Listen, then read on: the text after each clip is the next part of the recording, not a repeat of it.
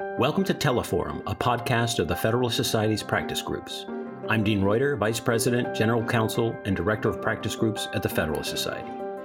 For exclusive access to live recordings of practice group Teleforum calls, become a Federalist Society member today at fedsoc.org. Good morning. Happy Mardi Gras or Punchki Day to those who celebrate.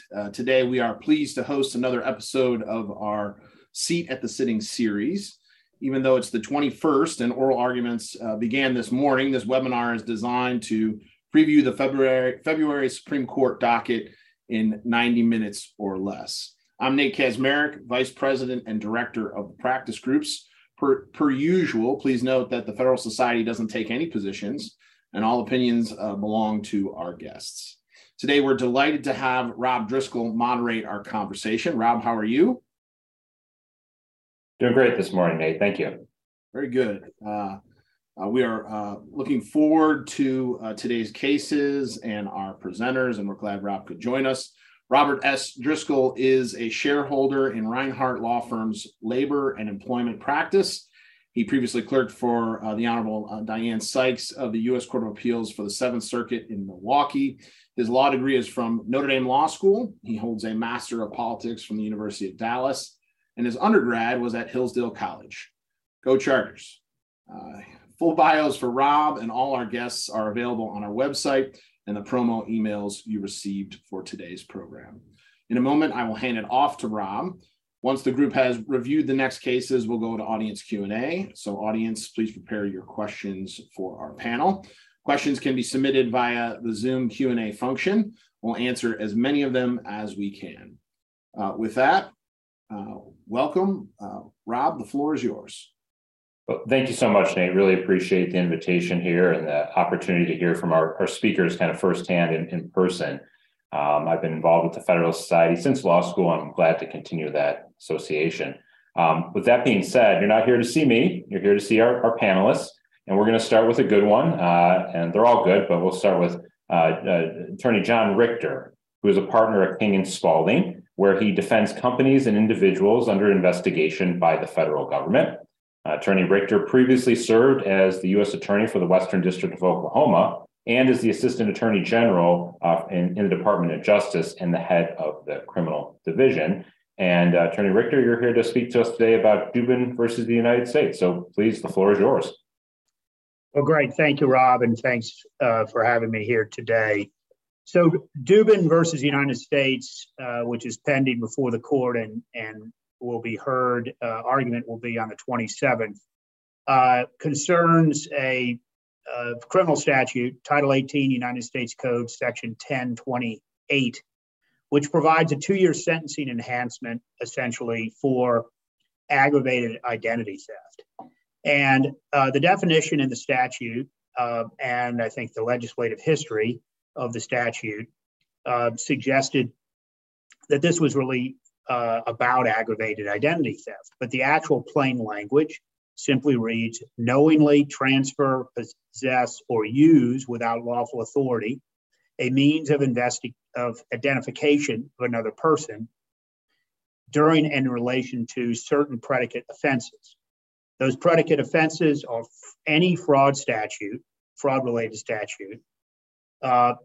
Also, Title 18 USC Section 922A6, which relates to false statements in connection with the acquisition of a firearm, and also immigration, citizenship, and nationality related predicate criminal offenses. So at a high level, what's presented to the court in the Dubin case is whether a person commits aggravated identity theft and qualifies, therefore, for this 2-year sort of mandatory minimum sentence and enhancement when the offender uses someone else's identifying information in any manner while committing a predicate offense. In particular, the issue before the court comes up in a case involving healthcare fraud and the submission of claims to the Centers for Medicare and Medicaid Services for services that were not provided, but which claims identified individuals in the claims and therefore made use of someone's name and certain other identifying information in the submission of the claims. What I think is really in tension here is a general belief at the time of the passage of this statute that this was really designed to deal with kinds of aggravated identity theft and not simply an enhancement to every essentially healthcare fraud case that might be brought. The courts have struggled with the word use in this particular statute at the Court of Appeals level.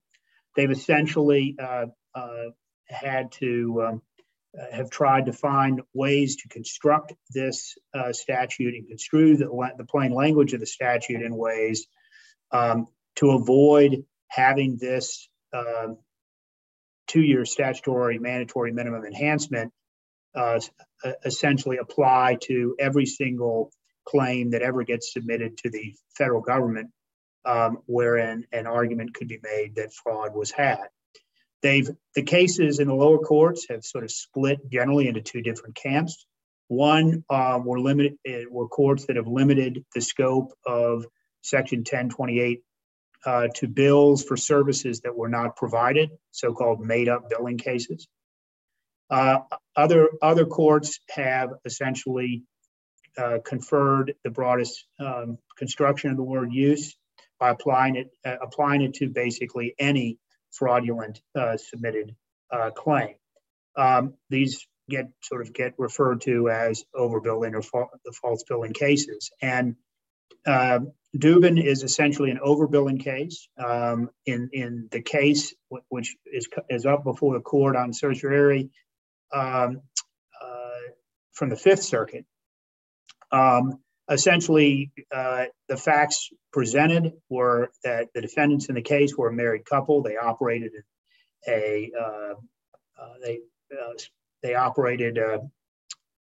it was a licensed psychologist and his son. Dubin operated a psychology practice. His son operated the business side of the operations. They had essentially a Medicare, they were a Medicare provider that became involved with an emergency shelter for children. Ostensibly this psychology practice was to perform intake interviews and psychological evaluations for this emergency shelter for children. And to receive Medicaid reimbursement for these services, the practice had to certify whether a licensed psychologist performed the interview and the evaluation.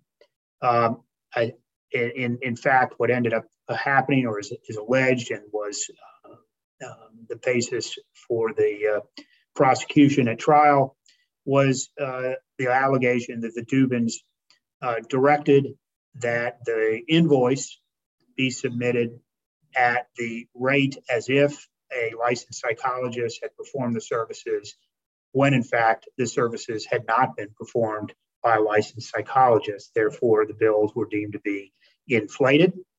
And in October of 2018, a federal jury found the younger Dubin, the son, guilty of conspiracy to commit healthcare fraud, aiding and abetting healthcare fraud, and aiding and abetting aggravated identity theft, Section 1028, the statute at issue here.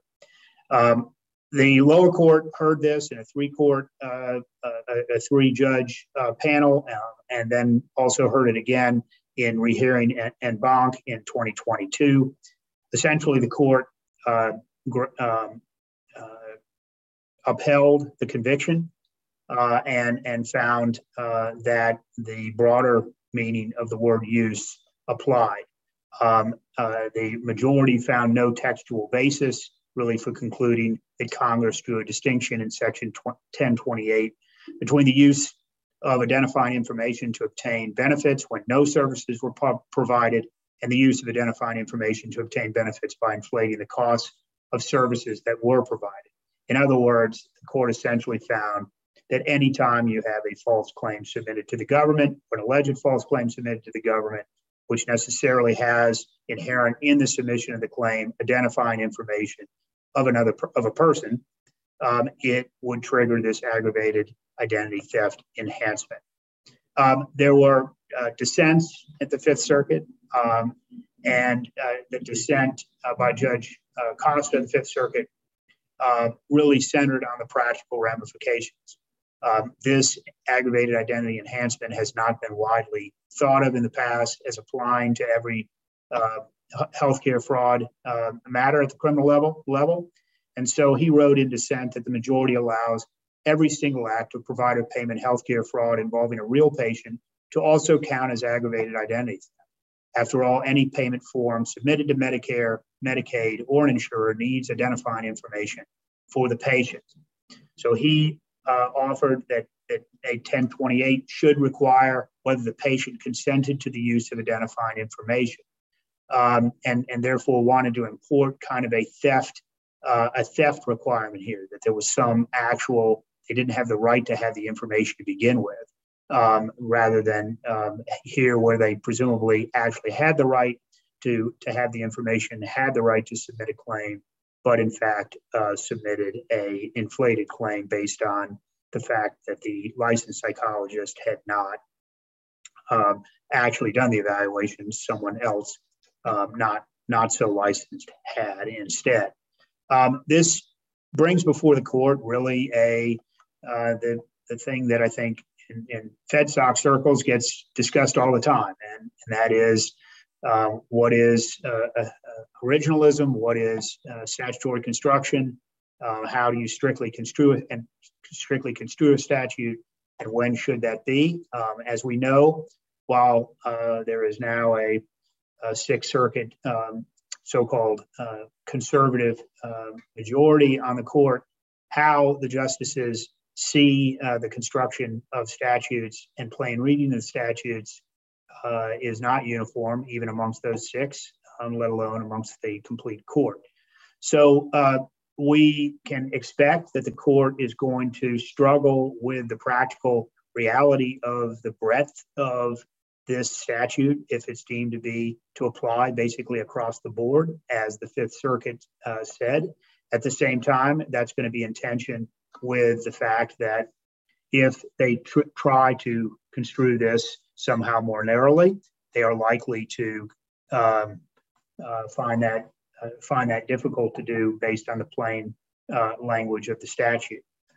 The implications from an enforcement standpoint, I think, will be significant insofar as if this statute is applied as the majority in the Fifth Circuit suggested that it was. This is going to add certainly to the leverage that the Department of Justice has in fraud-related cases, raise the stakes, and where there are mandatory minimums in place. I know in the context of other areas of the law, the leverage to obtain pleas and to obtain cooperation is maximized, and how you come down on that issue and whether that's a good thing as a matter of policy and societal norms is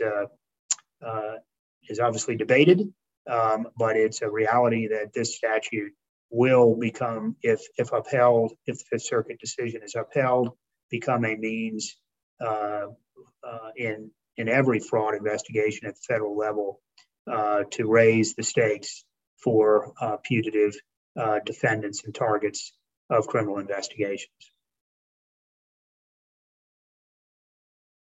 Great. Thank you so much for that, John. If I could just ask one question about it, has either party argued that, or I guess the defendant argued that the statute is unconstitutionally vague, or has that not been a focus of the arguments or the? Well, right. Yeah, they have not sought. They've certainly sought to make arguments that it's ambiguous and rule of lenity ought to apply. There are cases out there where courts have struck to do that, have strived to do that. I think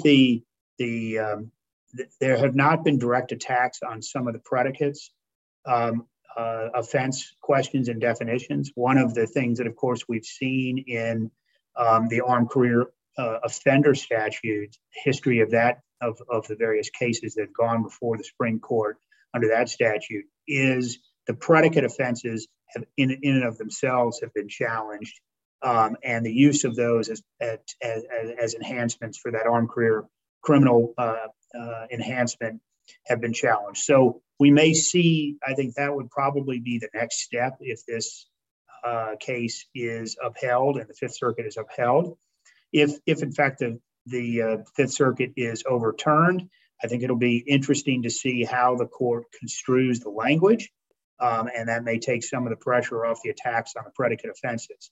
But I would suggest that the next front, if 1028 becomes more commonly used, is going to be attacks on the use of these predicates and the definitions therein as being overly broad, as not being necessarily proven to a jury, and therefore unconstitutional. So a good question, and obviously probably teed up for future court consideration. Great, thank you, John, again. And we're going to move on to our next panelist, who is Karen Harned, who is the president of Harned Strategies, LLC. Previous to this stint, she served as the executive director for the National Federation of Independent Businesses at the Small Business Legal Center, a post she held for 20 years. Prior to that post, she was an attorney in Washington, D.C., specializing in food and drug law, where Attorney Harned represented small and large businesses and represented them before Congress and the courts, et cetera.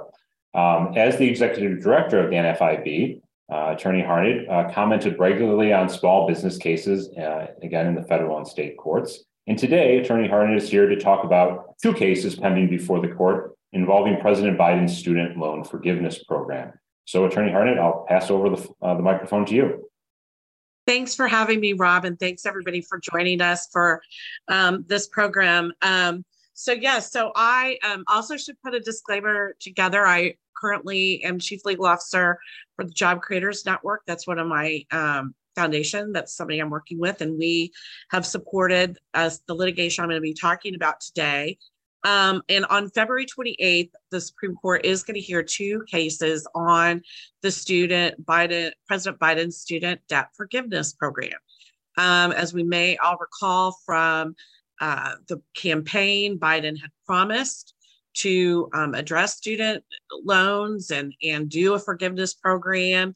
And so last August, he announced this program that would allow for loans for anybody that made $125,000 or less individually, $250,000 or less as a couple in tax years 2020 and 2021 to receive $10,000 worth of forgiveness on their student loans.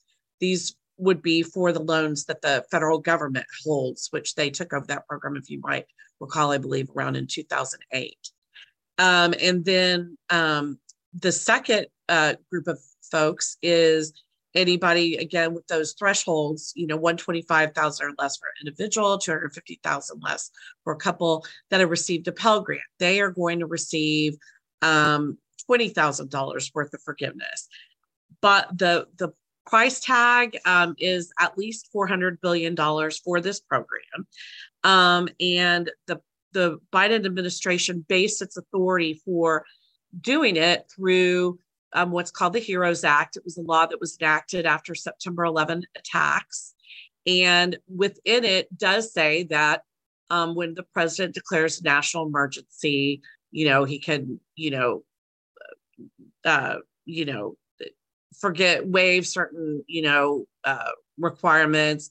And it, what the plaintiffs have argued in this is it was really more intended for military personnel. That was what was envisioned, not necessarily all people. If you do look at the HEROES Act, the language is relatively broad on once the president declares a national emergency, what he or she can do.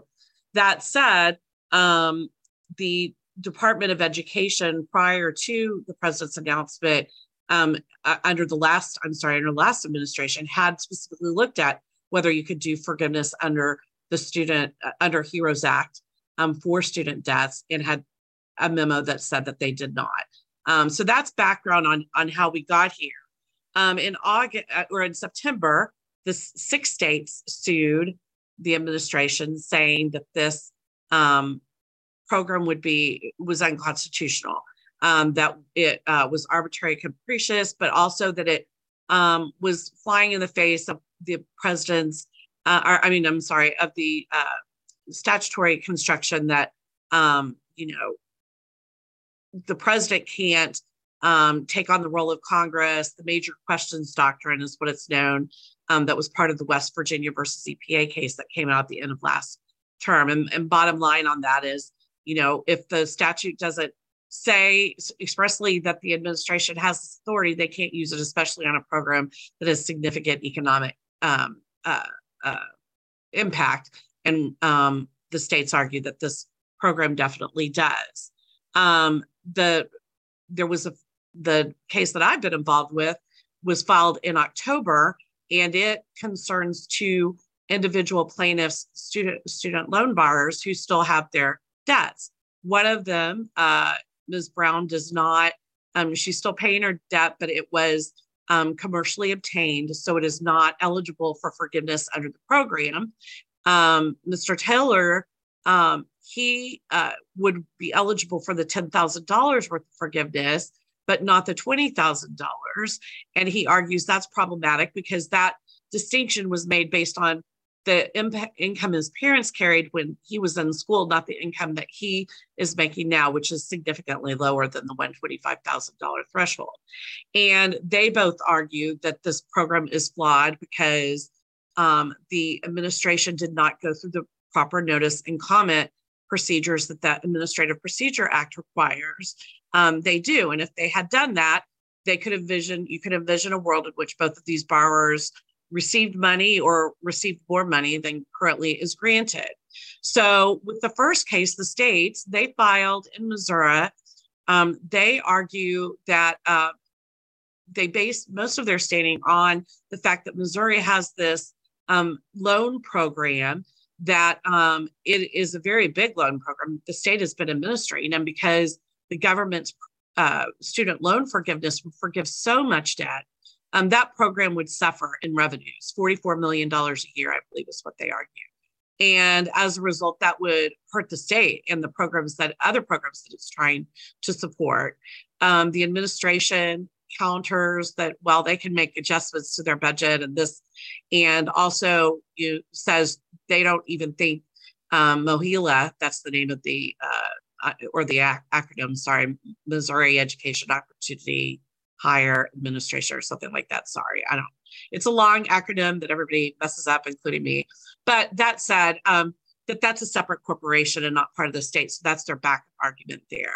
Then the other states, which include Nebraska, Iowa, Kansas, and South Carolina, assert that they have standing because it's going to reduce their tax revenues.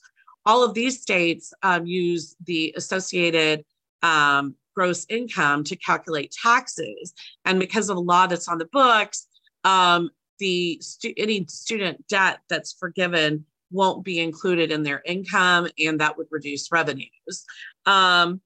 The administration counters on that standing that's just self-inflicted. And then they also argue that that the Biden administration program encouraged borrowers who were not eligible for student debt relief to consolidate their loans. And as a result, the fees that the state agencies would get for servicing original loans are going to be reduced. The administration on that point counters that they made it clear that borrowers cannot become eligible for consolidating their loans. And that is an interesting point where I'll stop before I get into private plaintiffs. I'm spending a lot of time on standing because if you recall, when this program was unveiled, that was one of the biggest issues people had. They thought, my goodness, this sounds like a big overreach. But then when they started looking at who could sue, standing became an issue. And so that is definitely going to be a focus of the arguments we're going to hear on February 28th. And so it'll be interesting to see, especially even moving forward, how the court reacts to the state's arguments, especially because they've become so active moving, in the past, decade in litigation. And so, their standing is going to be very interesting to see how the court addresses that. Similarly, the individuals came in, and their standing argument actually deals with, the procedural issues, the lack of procedure there is, that the Administrative Procedure Act was not followed, that according to the Higher Education Act, you should be going through, the agency should be going through notice and comment and negotiated rulemaking before doing any sort of forgiveness. The administration argues, well, under the HEROES Act, you don't have to go through those procedures. And also the plaintiffs in this case, if the program was to be ruled unconstitutional, they would get no relief, right? But the plaintiffs in the case argue, look, that's not the analysis. Under Lujan, the analysis is, can you envision a world in which the program might have changed had the appropriate processes been followed, had the administration undertaken Administrative Procedures Act? And indeed, I think that the plaintiffs in that case do a good job of saying, absolutely. I mean, in fact, the loan consolidation issue was something that up until I think it was at least the beginning of September, the government was actively encouraging people to do. So you could have seen a situation where Myra Brown, for example, would have received forgiveness. And as far as the thresholds, the whole procedure argument really does raise the fact that this whole program was done in the dark of night, not even behind closed doors of Congress, but behind the closed doors of the Department of Education in the White House. And so there really was not an opportunity for anybody other than the top administrative law, branch lawmakers to even weigh in on this program that's going to cost everyone $400 billion at least.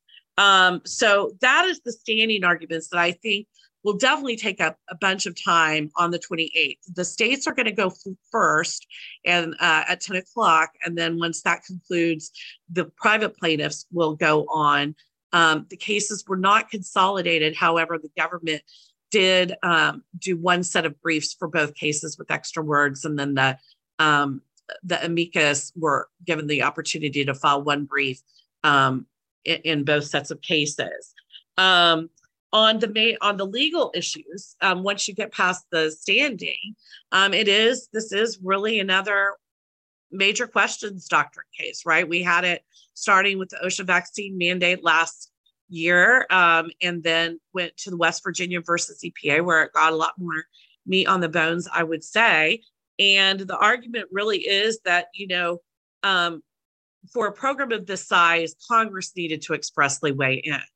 Now, the government says that doesn't, and the other big point I think that plaintiffs in both cases make is, look, Congress actually did consider what the president did in this program, and they said no.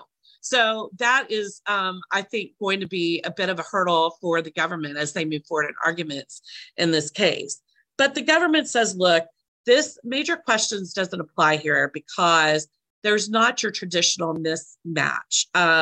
By that, they say the text for the HEROES Act, and I'm sorry, I did not have it earlier, I have it now, which says, a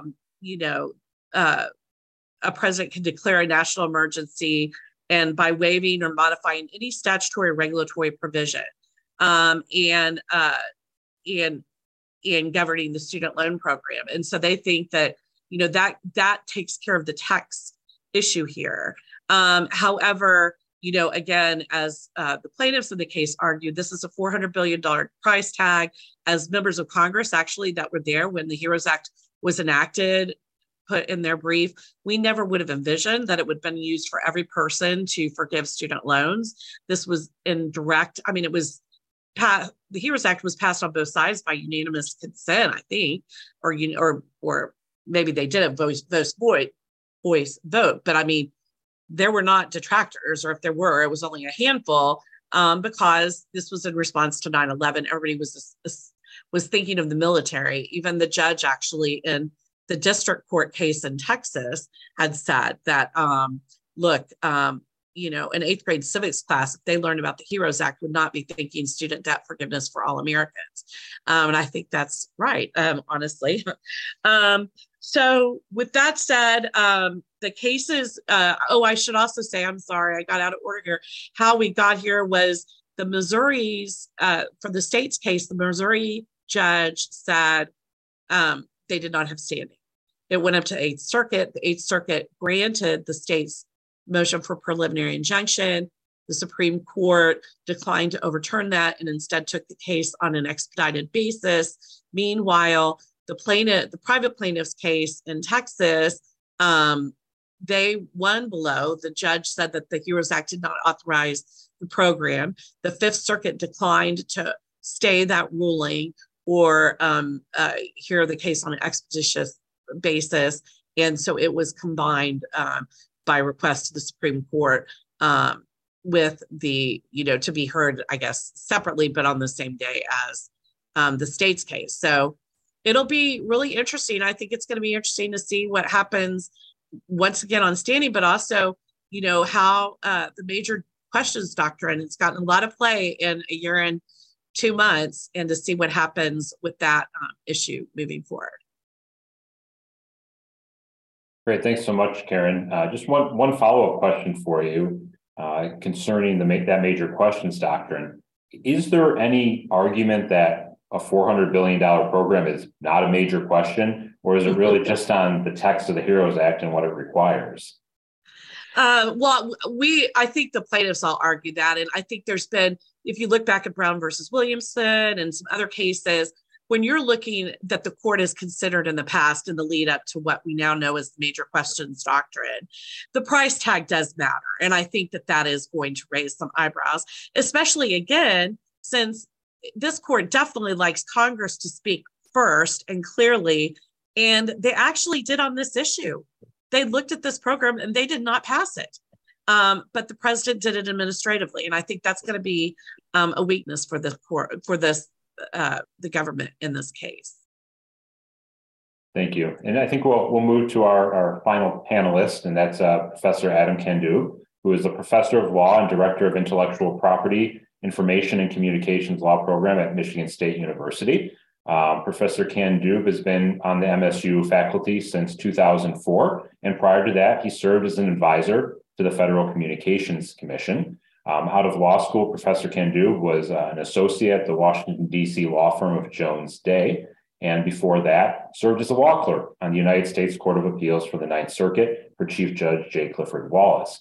Professor Kandoub's interests focus on law and regulation of communications, the internet, and technology. And that's what he's here to speak to us today about, specifically 2 cases involving social media platforms, Google and Twitter. And Professor Kandoub, I think you're it's hot off the presses listening to the arguments in these cases. So why don't you fill us in on what these cases are all about?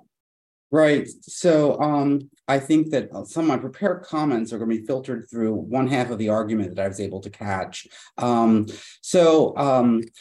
30 years and almost 30 years since its enactment, the court finally will consider Section 230C1 of the Communications Decency Act, which is, of course, the statute that sets forth the basic liability regime for the internet. The Gonzalez plaintiffs are families of slain victims of Paris, Istanbul, and San Bernardino terrorist attacks, and they claim that YouTube's targeted video recommendations motivated the terrorists who murdered their loved ones. Section 230C1 mirrors traditional liability for telegraphs and telephones. It protects internet platforms from liability caused by their user statement. As it's very brief, 26 words stating, no provider or user of an interactive computer service, that's the statutory term for people like Google, shall be treated as the publisher or speaker of information provided by another user or internet, the internet providing content. And so the rule, in one hand, is really quite simple. If you libel your friend on Facebook, Section 230C1 protects Facebook and limits your friend's recourse to suing you. But if Facebook wrongs a user with its own speech or action, Section 230C1 does not apply. Now, that, of course, is the in theory, just looking at the statute, but as the lower courts have interpreted this, what constitutes platform speech is really rather limited, and that rearranging or reorganizing or all sorts of things that most people would consider platform zone actions have come under the C1 protective rubric. So therefore, what this suit presents is whether the algorithmically generated targeted recommendations on YouTube, would you like this video, constitutes information provided by another provider or the platform's own speech. If the targeted recommendations are considered YouTube's own speech, then Section 230 provides no legal protection from the suit. If the recommendations are information provided by another, then 230 offers protection. Google, of course, argues that its recommendations are merely algorithmic reorganized speech of their users and therefore comes under the protection. The plaintiffs argue that its recommendations are in fact its own speech and that it falls outside of the protection. But this suit raises a more fundamental question.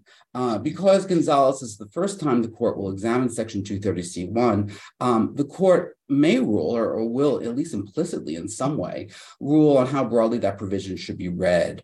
While some courts have read the provision correctly, limiting the protection to the content, to liability created by the content of third parties, not the platform's own actions.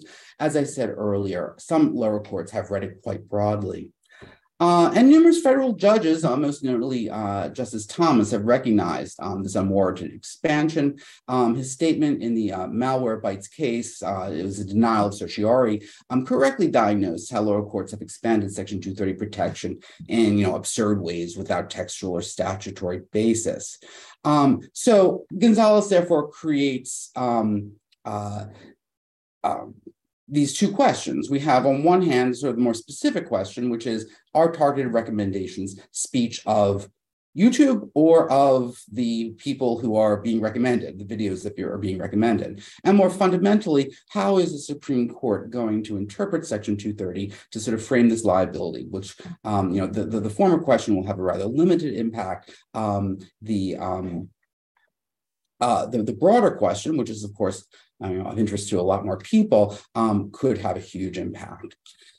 So, how does Google come out on this? Well, the Gonzalez theory of liability seems outlandish. The plaintiffs claim that YouTube's videos recommendations led, otherwise peaceful individuals to view increasingly politically radical videos and made them into terrorists.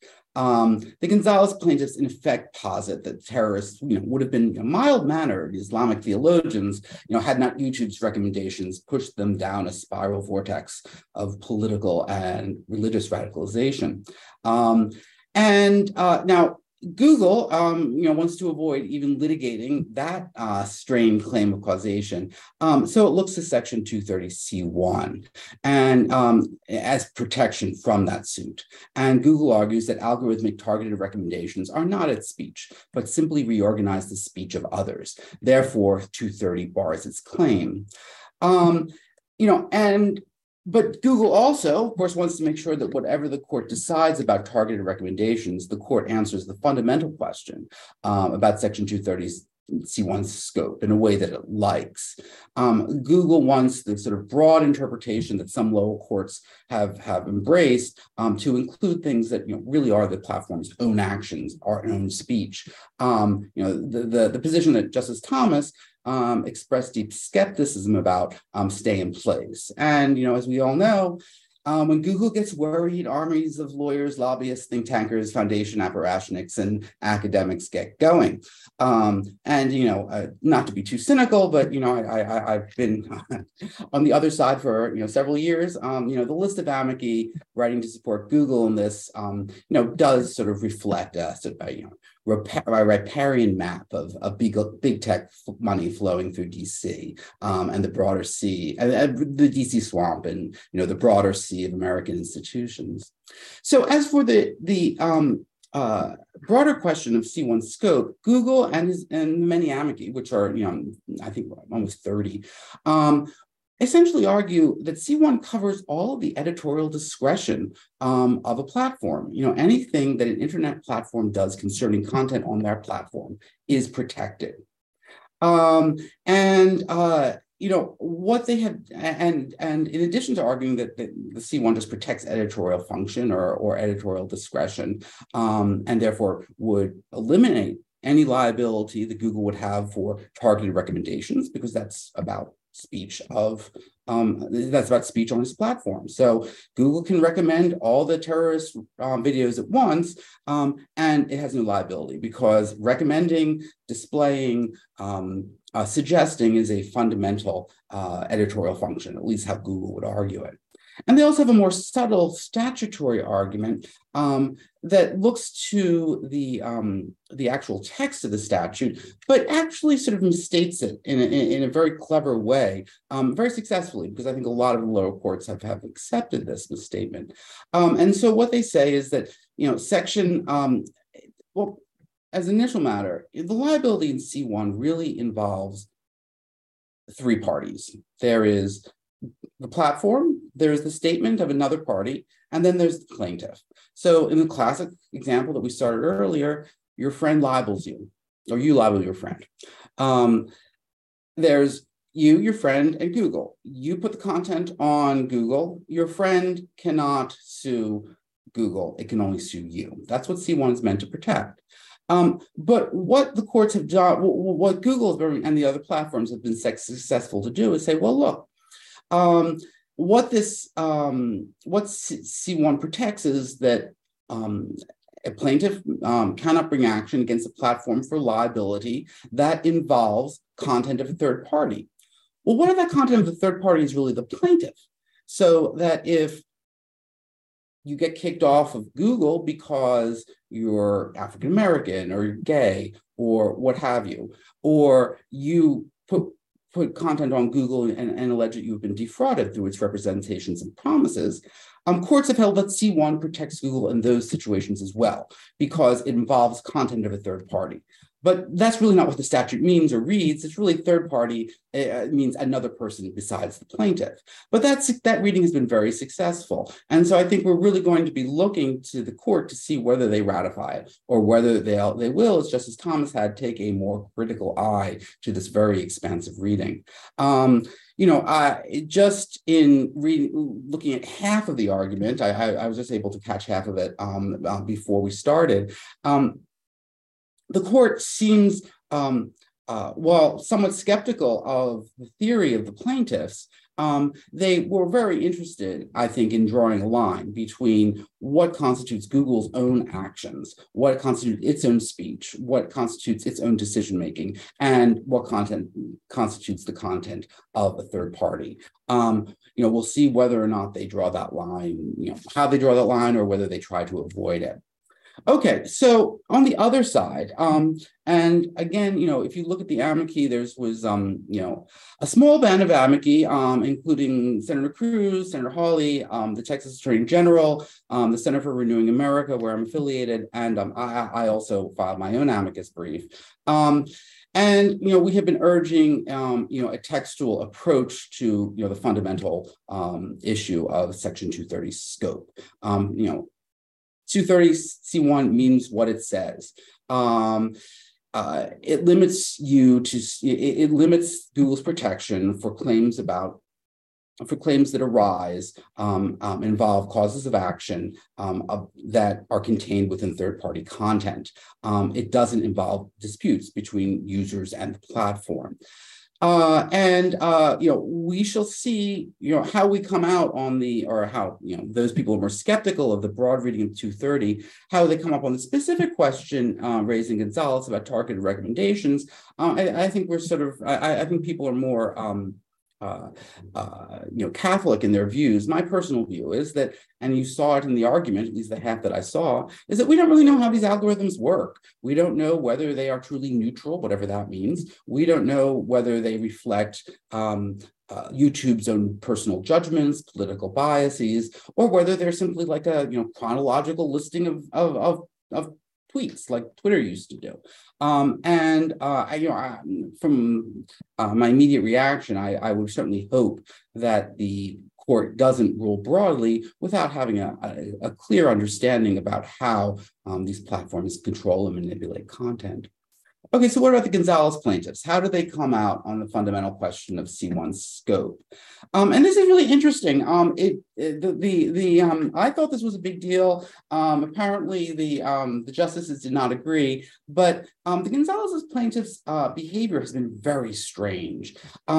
Their petition for certiorari sought review of the traditional editorial function interpretation of C1, and then in their merits brief, they changed the question to a more generic approach to the interpretation of C1 that essentially agreed with Google's interpretation. So I found that very strange in the sense that both parties are kind of unified in looking at C1 with the potential of having very, very broad scope, a very, very broad scope of protection. And then finally, even more oddly, the Google plaintiffs argued in a cert petition involving, as an amicus in a cert petition involving the Florida social media law, that section C1 should be read very, very broadly. So they're arguing in their own case for a narrow reading of C1, and yet are arguing for a very broad reading of C1 in an amicus brief in a case in which they have no relationship to. So that leaves a lot of questions. We'll see how it goes. I don't want to. I only saw half the argument, so I'm not certain. Certainly, it's all up in the air. I think from the discussion that I heard so far, the justices seemed somewhat confused and a bit uncertain about the scope of C1, but also what was going on, how these algorithms work. So that's it. Thank you, Professor Ghandoub. One question for you about these targeted recommendations. It seems to me that those are almost synonymous with the internet. It seems to be part and parcel of social media. And if those were to go away, I can see an argument that it would actually increase censorship or affect the internet poorly on one side. On the other hand, Google could be incentivized to increase its censorship of content on its platforms, worried about lawsuits against it if it loses immunity. Is that argument being raised? And if so, can it or will it have any effect on how the justices view the legal question? Well, that was certainly raised in the amicus briefs. That has always been a favorite argument of the platforms, that if we don't have complete liability protection, we'll just go overboard and censor. We'll see whether that would happen or not. I mean, it depends how the liability protections are drawn. With targeted recommendations, I certainly think that it depends how they work. Twitter used to have an algorithm. It was an algorithm, which is the first tweeted tweets get on your feed the first. That's a neutral algorithm. And I think they should have protection for that. It's just a normal way of displaying information. But if their ways of displaying information actually reflect their own judgment, their beliefs, could be perceived as reflecting their own message, then they should have liability for it. They're making decisions and how we view material. And I don't see why they should be any different than newspapers. But as you can tell, I have a entrenched position on that. So. All right, thank you. And just a quick programming note: I'm going to give a brief description of the final case in the argument section. But to our attendees, please feel free to use the Q&A function to submit any questions that you may have for Professor Ghandoub or Attorney Harnett about the cases that they discussed, and we will get to them as soon as I'm done talking about the last case. And that last case is New York versus New Jersey. It's a case that, at least in my mind, hasn't gotten nearly as much attention as the cases we've discussed so far today, partly because it seems to be a more regional interest between New York and New Jersey, the states, and the harbor specifically. It's actually an action in the court's original jurisdiction as between two states, and concerns the Waterfront Commission Compact, which created a bi-state commission to oversee operations at the Port of New York and New Jersey, which is one of the busiest ports in the world, if not the busiest port. The commission is run by two commissioners, one appointed by each state, and its authority is rather extensive over employment matters at the harbor. includes law enforcement authority, licensing and registration of the waterfront workforce, and levying assessments on port employers to support the commission's operations. The compact between the two states was approved by the legislatures and then passed or confirmed or affirmed by Congress quickly in 1953. So it's been around for a long time. In 2018, however, New Jersey passed legislation repealing its authorization of the commission and announcing its intent to withdraw from the compact in favor of putting its state police in charge of oversight of that portion of the harbor within its territory. Interestingly, Governor Christie, who signed the legislation, had previously vetoed similar legislation, believing that unilateral withdrawal from the compact was not allowed. In fact, that's the issue here today, and in the case today or this week. The commission itself actually initially filed suit, and the District Court in New Jersey granted, enjoined the enforcement of New Jersey statute, and eventually granted summary judgment to the commission. On appeal, however, the Third Circuit overturned, arguing the suit was barred by sovereign immunity. The Supreme Court denied cert, and New Jersey announced its plans at the end of 2021 to move forward with its dismantling of the commission. However, New York finally filed suit in the Supreme Court, asking for a stay, which it received, and the parties have now briefed the merits issues. And that merit issue is relatively simple. It does the Waterfront Commission Compact allow for states to unilaterally withdraw from it? New York, as you can expect, argues it does not, pointing out that the compact provides that amendments and supplements may be adopted by the action of the legislature of either state and concurred in by the legislature of the other. That was their initial argument, that without a mutual agreement to disband the compact, it couldn't be done unless Congress itself withdrew the authorization. They've later amended that argument and maybe focused a little bit more on the purpose of the compact, which was to fight organized crime and corruption in that multi-state area, which New York argues still exists. So the purpose of the compact still exists, and that belies any unilateral withdrawal. Further, they say that the compact should not be read as an ordinary contract, but rather as an act of Congress, more akin to a statute, and that the framers' intent of that statute in this case was that unilateral withdrawal is impermissible. In fact, the only two ways for the compact to end would be by both states agreeing mutually to withdraw or Congress withdrawing its authorization. New Jersey, for its part, relies on basic contract law and argues the court must construe the compact's silence on withdrawal as a permission for unilateral withdrawal to occur. This being particularly true because that silence would preserve a state's sovereign authority. New Jersey's sovereign authority to govern its own territory, which it gave up partially through the compact, and absent an express statement that it could not unilaterally take back that authority, it can do so. New Jersey also, making a more textualist argument, says that the compact's purpose really is meaningless other than as viewed through the text and structure of it, which those basic rules of interpretation allow for unilateral withdrawal. Two interesting points about the amici in the case. The United States has filed a brief supporting New Jersey's position, arguing that unilateral withdrawal is permissible. The commission itself has actually filed a brief supporting New York's position, which is perhaps unsurprising because the only commissioner left is New York's appointed commissioner, and that commissioner claims the authority and the power to file a brief and has done so supporting New York.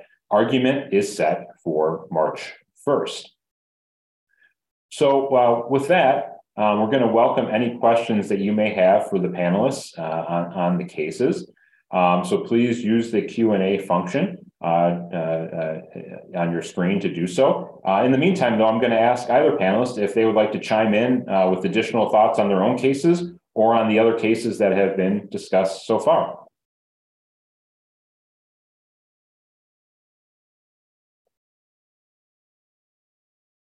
Okay. No comments from either panelist right now, but maybe Karen, I can ask you a question about those standing arguments.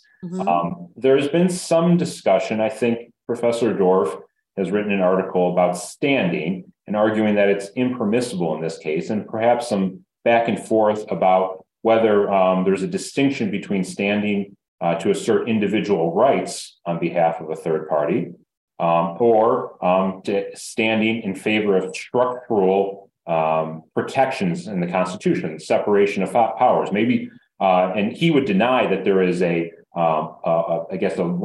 ability for an individual who is not directly harmed to raise a standing argument using structural provisions rather than freedom of speech or right to bear arms or et cetera.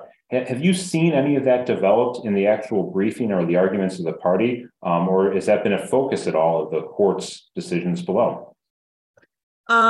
It really hasn't been a focus of the court's decision below. I believe in some of the initial briefing by the states, they were just saying as state sovereigns to protect their citizens. They were doing more, I would say, that kind of a broad, argument. But I feel like as they've moved forward, they've really honed in more on the standing issues that where they feel like, they could show concrete harm.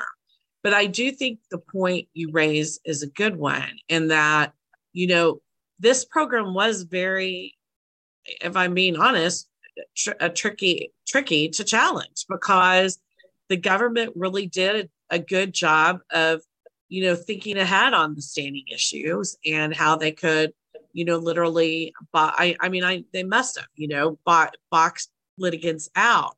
And the idea, as you had referenced in your earlier question to me, that could culminate in an executive official really behind closed doors rolling out a $400 billion program just sounds, that can't be, I think, under our Constitution. So I feel like this may, the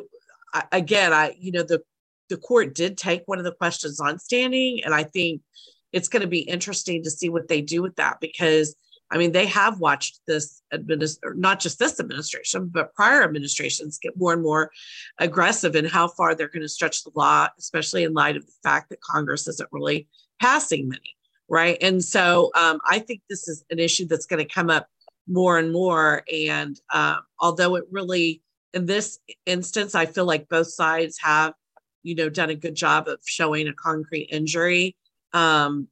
This was a program at first that the standing was really, you got to illegal before you got to who could sue. And that, is that going to happen more? And I think I'm hopeful that the justices will be mindful of that as they're considering standing in this case, because again, the agencies are going to act they're going to take as much power as they can get. So I don't think this is going to be the first time we see this kind of program rolled out where it's, it's unclear who would have standing to show injury. Do you have a sense as to which way the court may be leaning, maybe based on previous statements from the justices in other cases, both on the standing issue and then if they do get past it to the merits issue? And it seems to me like the state plaintiffs had a stronger argument there on standing, and if they can get over that hurdle, based on West Virginia versus EPA, amongst others, that have a fairly good argument under the major questions doctrine. Yeah, I actually think all the plaintiffs, this me personally, should come out of the standing question well. The court has been, I think, very generous with standing whenever states sue, right? It's very rare these days, I feel like, where that is an issue that kicks them out.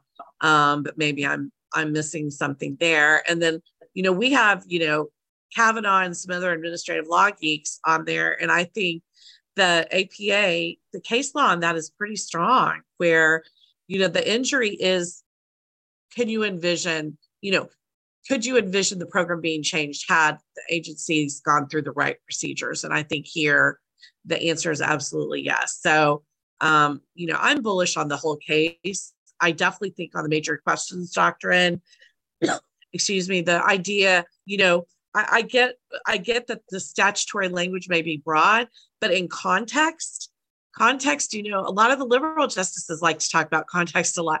I mean, this was done in response to, 9/11. Military was, all of the examples of people that could, for which programs could get waived before the national emergency provision referenced military or people serving overseas. So I think that does muddy the waters, and make that, plus the $400 billion price tag, plus the fact that Congress has taken a pass on this and literally taken a pass on this program, all really weigh in favor of the plaintiffs on major questions. So it'll be interesting, but it'll also be interesting, where will Kagan be on this, and where will her questions be? I'm actually very curious to see that moving forward, because she does seem to be a longer term thinker on a lot of these administrative law type cases or just administrative action cases. And so it'll be interesting to see where she comes out. We did have one question come in about the New York versus New Jersey case. If any of our attendees, participants have others, please feel free to, again, use the Q&A function. But the question concerned the role of organized crime in the case. Interestingly, in the briefing, New York makes it a point that the commission is still needed because crime and corruption are still out there and rampant within the commission, which in some ways is a double-edged sword, because it kind of undermines the success of the commission, maybe highlights New Jersey's point that a different structure is needed. Now, whether that sways the justices at all in their view of the compact and what it means in the background law, I don't know. I kind of doubt it. But certainly that's part of the issue here, and seems to be what New Jersey sees as the issue, having greater direct control over it. I think another part of it that I found interesting was in the injunction briefing, there was a point made that whereas previously about 70% of the economic activity happened in the New York side, currently it's more like 90% in the New Jersey side. So that may have a big role in New Jersey's decision-making here, because they want to have more authority, since most of the economic activity is coming in their territory and territorial waters. So certainly the organized crime aspect of it was a motivating factor behind it. I think some of the commentary I've seen has specifically referenced the movie On the Waterfront from the 50s. This is about the era when the movie was released, and that was at the forefront, and speaks to why Congress probably so quickly passed the commission in the first place in 1953.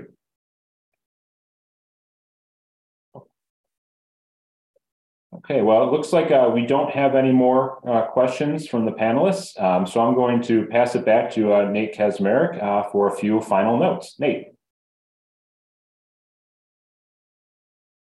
Fast and efficient. I think that was an excellent preview. Our gratitude goes to John, Karen, Adam, and Rob.